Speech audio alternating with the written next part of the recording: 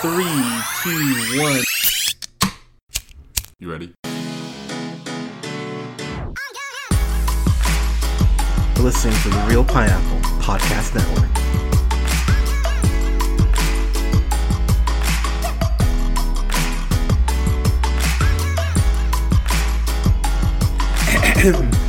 Good evening, everybody. Thank you so much for listening. This is the Real Pineapple, and this is your humble host, Hunter.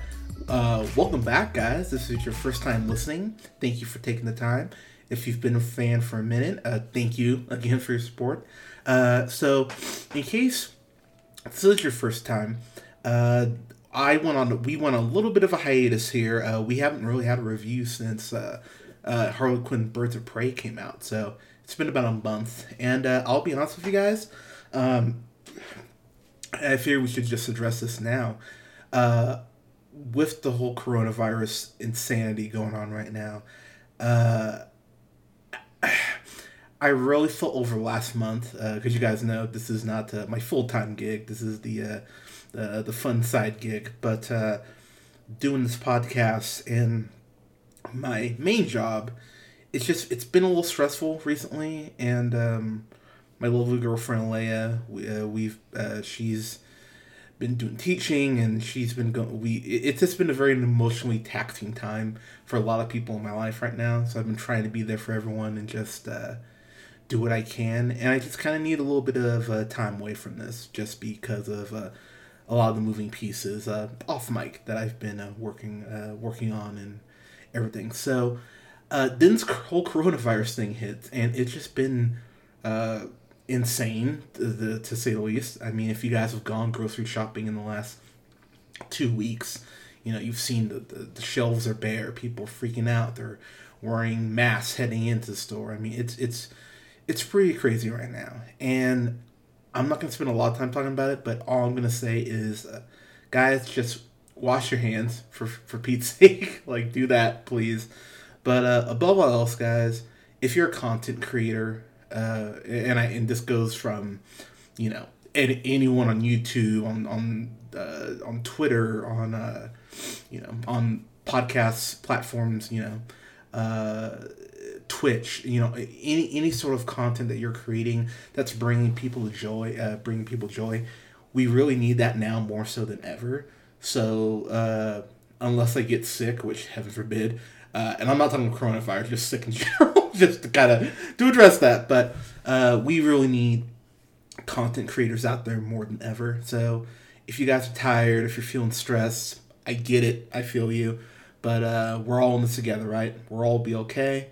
I'm sending out prayers to anyone who's been affected by this, anyone who's hit that level, just you're stressed out and fearful about this. I lived through Y2K to age myself a little bit. I remember being, 11 and hearing that the world was going to just shut down basically because we, weren't thinking about how much we need computers essentially. And, we got through that. We will get through this. To all those people who've been affected, if you're heading out and you're getting a drink or you're eating out, tip your waiter a little more generously if you can.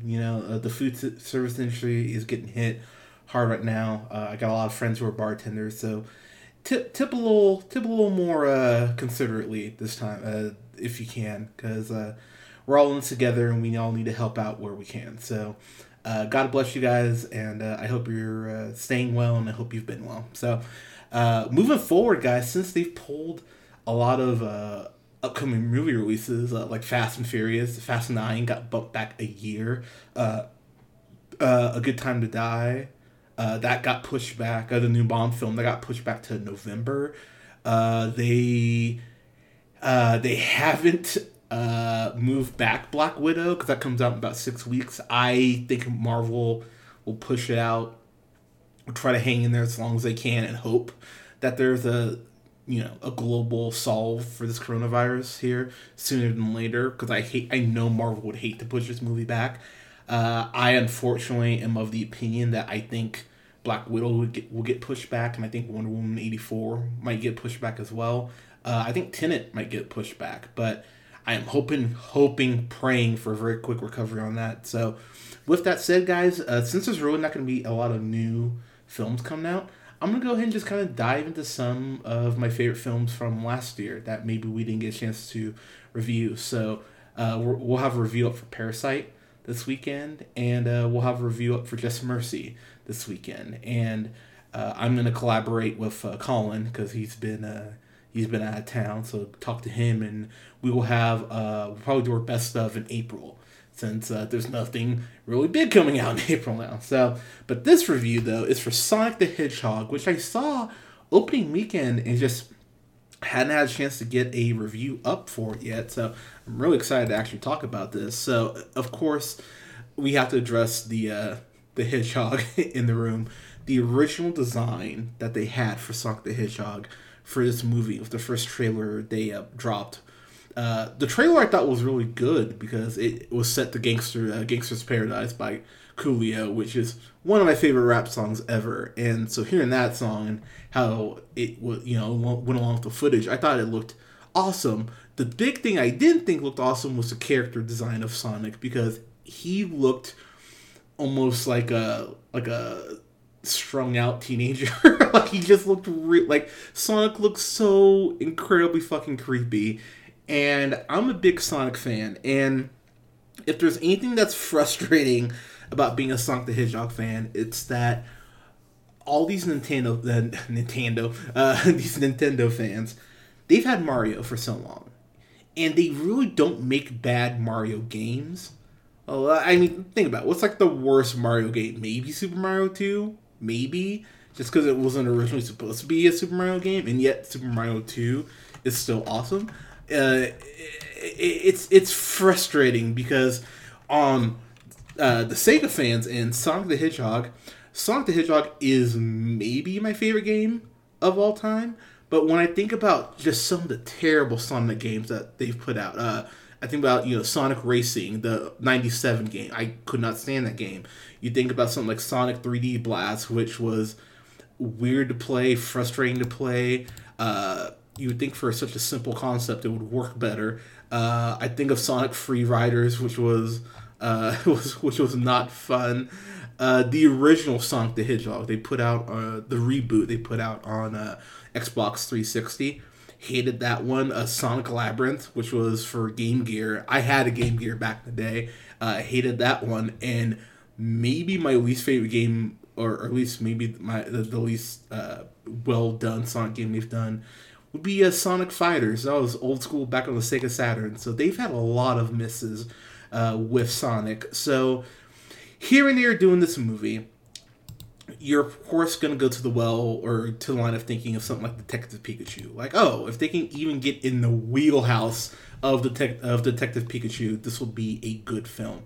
And I am proud to say, for me, they definitely got in the wheelhouse of Detective Pikachu with how they went ahead and portrayed this. So the movie starts off with Sonic, and he's very much doing that. Why am I blanking on the girl? Carrie from Sex and the City. I know it's a random reference, but he's doing the Carrie from Sex and the City. Peter Parker, Spider-Man. He's very much self-monologuing his own life. He's narrating the film. And I think the film actually works well for how it's told. They cut to a scene early on in the movie where Sonic looks like he's in dire straits. He's being chased by Dr. Robotnik, and he basically goes, "Oh, I bet you wonder how I got to this point." Then it fast forwards, and we start off with him as a kid or younger, back in Green Hill Zone. Which, again, as a Sonic nerd, seeing Green Hill Zone, if there's a complaint about the movie, it's not really even a complaint. Green Hill Zone looks so beautiful. They even show him running around the loop, doing the loop on the stage, and the bridges even crumble like it did in the original game, and it's such a great Easter egg right out the gate. Even before the movie, you even see a frame of the film. The film starts off. It makes a Sega noise. You don't hear them say Sega, but the noise is very recognizable to Sonic nerds like myself. So the movie starts off pretty sad, actually. So Sonic is a kid. He's hanging out with his mom Longjaw, who's an owl, which I'll be honest, I don't recall that in the game, so maybe that's something I just don't recall, but they don't establish, why a hedgehog is being cared for by an owl, but, what are you, what are you gonna do?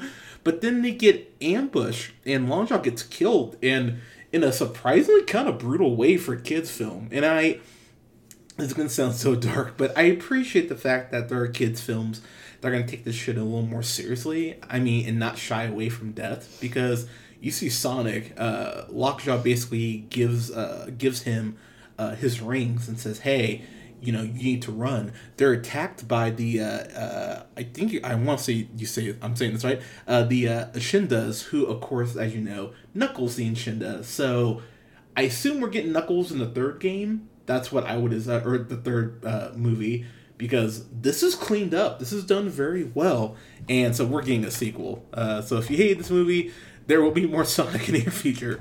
But I love the opening of this because it does set some stakes. And so when Lockjaw, Longjaw, why am I saying Lockjaw? I'm thinking of Britt Baker's finishing move for some reason. But when Longclaw gives Sonic the rings are actually used as like a little, like they can teleport to different worlds. And I went, for this movie, that's it's a simple way to explain what the rings do, but at least it gives them more value than just being rings and, not getting hit. So I actually really appreciate that. I love a very simple thing, but a very necessary thing to give the rings some weight. So he ends up landing in the town of Green Hills, Montana, which I definitely called my parents and laughed at them about, because it's just this town in the middle of nowhere, like most of Montana.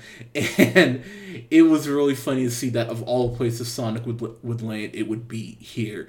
And in Green Hills, Montana, that's my Montana accent, that's where Sonic goes ahead and meets Tom Wachowski, I want to say is how you say it, who's played by James Marsden. So let's talk about James Marsden for a second, because this movie, when I heard they were making a Sonic movie, my first instinct was, oh god, why are they doing that? But, and also because James Marsden, the last time he was in a movie like this, or that similar to this, where he's acting opposite of a CG character, it was that movie Hop. And I think Hop is fucking atrocious. I can't stand that movie. He played Fred O'Hare, and they make multiple O'Hare jokes with the Easter Bunny, and I remember just thinking, God, this needs to stop. The chemistry between Tom and Ben Schwartz, and Ben Schwartz voicing Sonic, first off, I didn't recognize his voice at all. I have to give him a lot of credit for that, because now I fully admit I'm always listening for John Ralphio's voice. I know he doesn't talk like that, but he really is a comedic actor I really like. That movie Turbo, with Ryan Reynolds, where he plays the snail, he played Skidmark in that. I thought he was actually really funny in that. Even smaller stuff, like something like The Interview, I think he's been great. Of course, we talk about Parks and Rec as John Ralphio. I just think Ben Schwartz has incredible comedic timing, and of course, he's on the new version of DuckTales, which I've actually watched and really enjoy. So, and then I think about House of Lies too. I'm like, God, I'm going down this list. He's done a lot of stuff I've liked. I really dig Ben Schwartz, and he could have taken this very not seriously. He could have just been like, I feel like a lot of people can do in comic book film, just kind of going whatever. I don't care. But he really does give a damn about this character, and it shows in his voice work. And him and James Marsden play off each other so incredibly well. So once Sonic lands in Green Hill Zone, he basically sets off an anomaly that the government goes ahead and picks up on a satellite. Sonic is playing baseball by himself, and I think that's something about this movie that works, because I've read some reviews and heard some reviews about people who found Sonic annoying, but the movie does a good job of establishing that Sonic's been by himself for a long time. They don't say how long, but I would probably venture a couple years. So My day job, I'm going to be working from home for at least the next 2 weeks. I'll tell you right now, I'm a little terrified about working from home just because I won't get to get a lot of social interaction. So it's going to be a lot of movies and a lot of reviews to keep myself from going crazy. So I'll sit there watching going, damn, I feel bad for Sonic. And they do have those, those sitcom points where he kind of sighs and looks up at the sky and he's thinking about his mom, but it's really sweet, and I actually thought those scenes worked. But basically off because he hits a home run off himself, he runs the bases, rounds them, and he just starts gaining speed, and it's a really cool scene because it shows how quick Sonic is. Also, it shows that you feel that grief that Sonic has. So as he's running the bases, yeah, he's having fun, but he also has in that moment realizes, oh man, it'd be crazy if I could just play baseball with someone, actually throw me the ball instead of me throwing it to myself. And so he's kind of running out his anger and then sets off this anomaly. And so the government goes, oh, well, there's an anomaly, you can't have that. And so they send Jim Carrey's Dr. Robotnik. And I have to say, Jim Carrey is one of my favorite actors. He's been one of my favorite actors for a while. Of course, everyone goes to, Ace Ventura, obviously. But, I think about not just Ace Ventura and Ace Ventura When Nature Calls, of course. The Cable Guy is one of my favorite movies. I love him in The Cable Guy. I think he is absolutely brilliant in that role. I loved him in Truman Show. I love him in Myself and Irene. He was great as Andy Kaufman in Man on the Moon. You look at something, of course, like Eternal Sunshine. I think Lemmy Snicket's A Series of Unfortunate Events, I think his version of Count Olaf, I think it's pretty underrated, even though I think Neil Patrick Harris did as great of a job, if not better.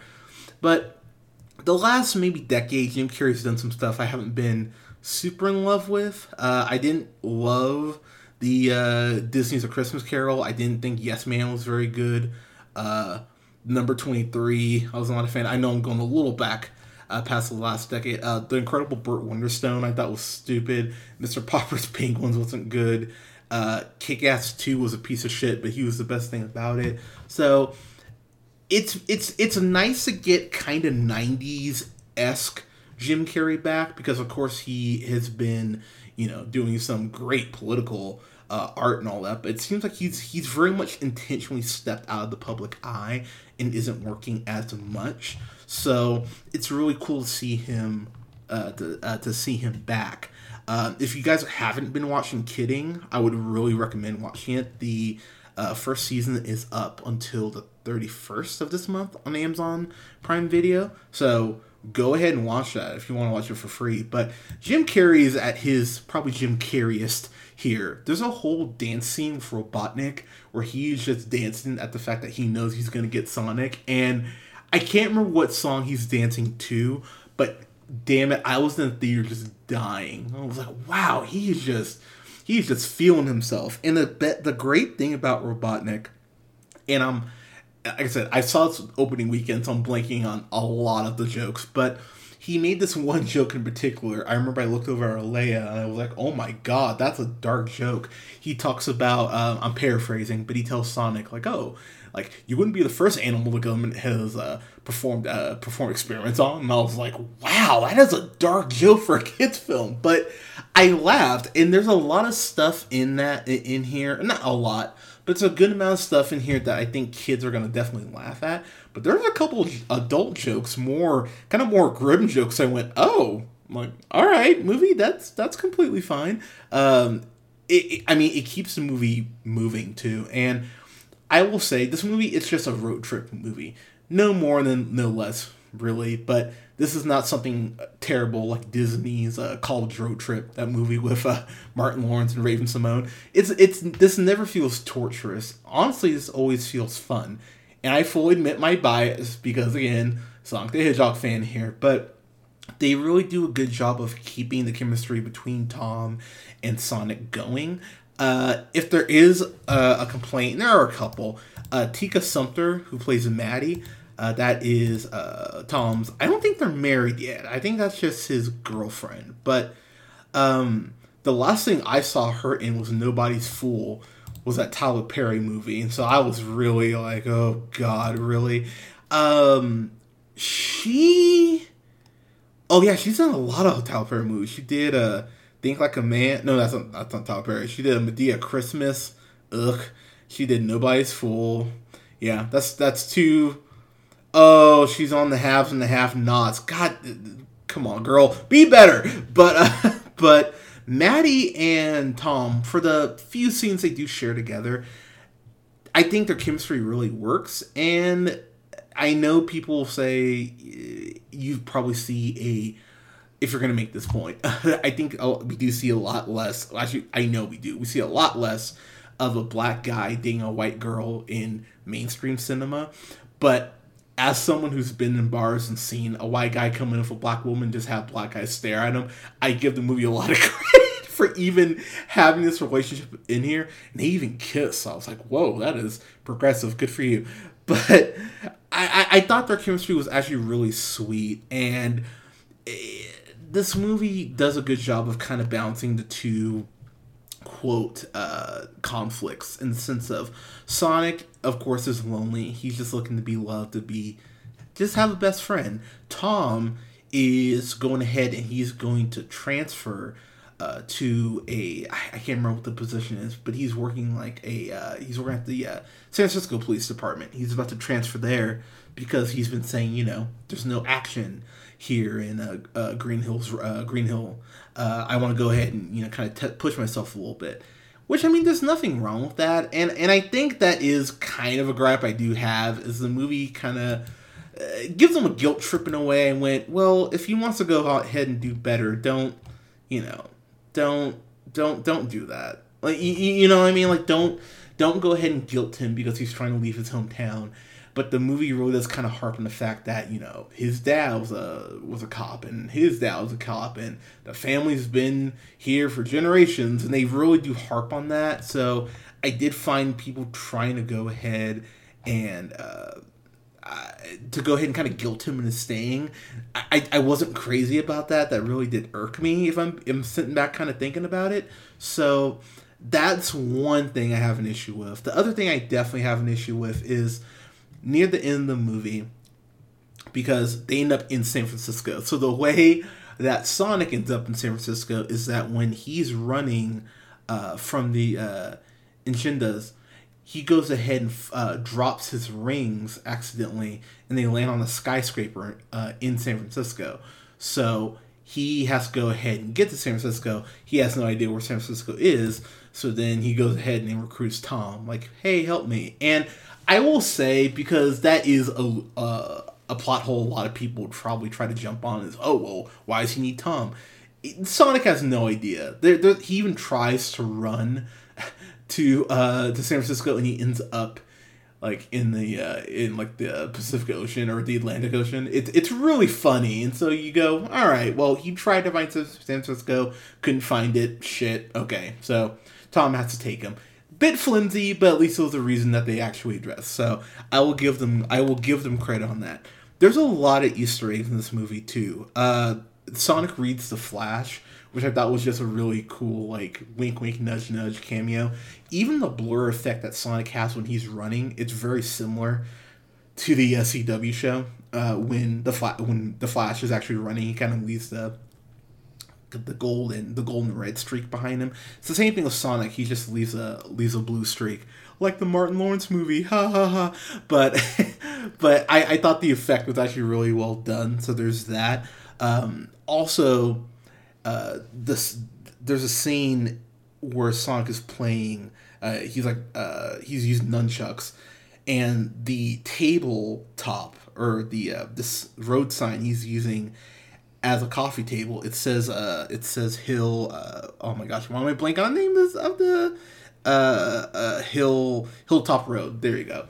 And of course, Hilltop is the Hilltop Zone is the first zone in the second Sonic movie. Guys, I am just stumbling over Hilltop Zone right here, but I thought that was a cool Easter egg. And then he actually has the headband that has the Green Hill.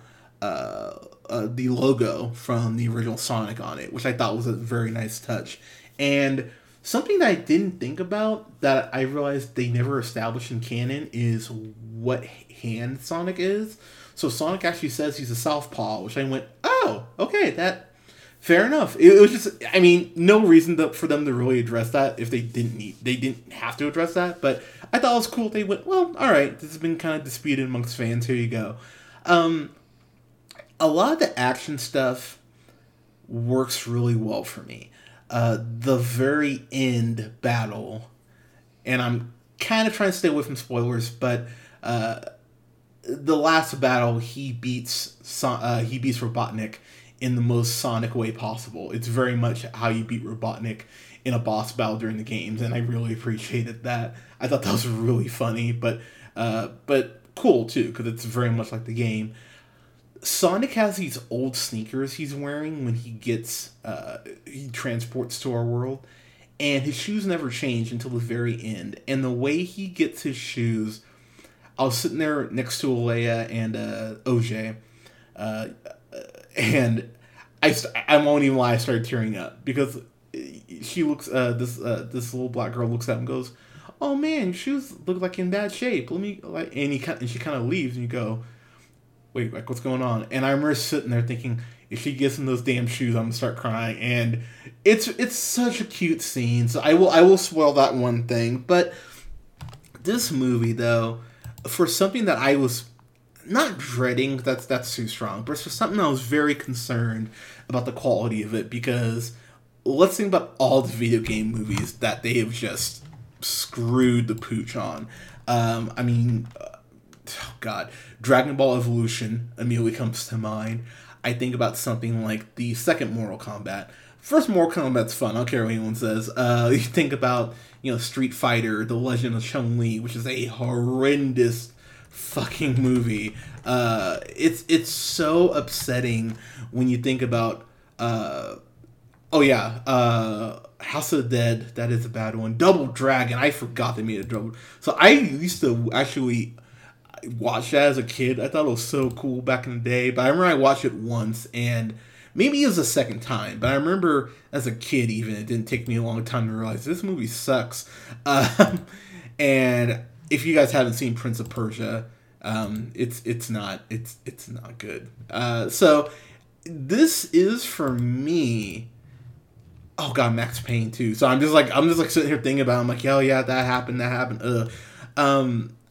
I have a lot of respect for people actually making this work. The guys, the people who wrote this were Jeff Fowler, who has no real filmography. He's done really nothing, and Patrick Casey, who looking through his screenwriter credits, it's a lot of just direct to video or just unknown things. So really not a pedigree behind either guy.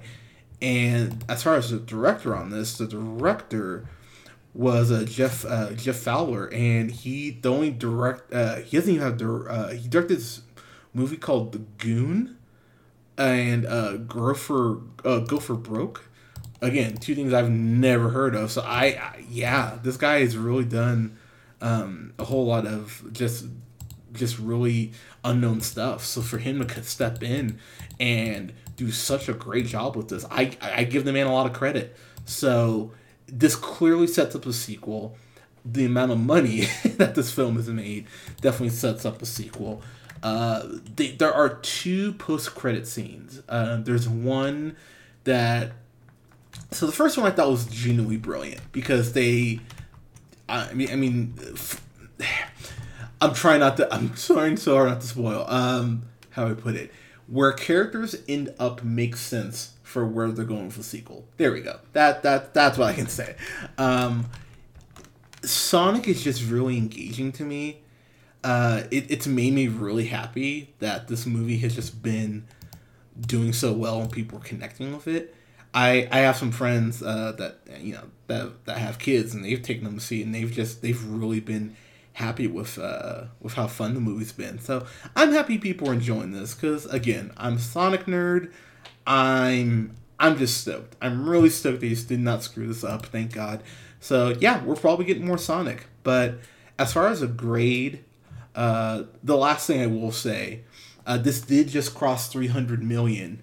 The budget on it was between I'm seeing about between 81 and 95. So, I mean, we talk about that bad design that they originally had for Sonic. Fans freaked out, myself included, and the Paramount went back to the drawing board and went, okay, we got to fix this. So I give them a lot of credit for checking their egos at the door and realizing they need to go ahead and make this right. And so they did. It paid off. So props to them.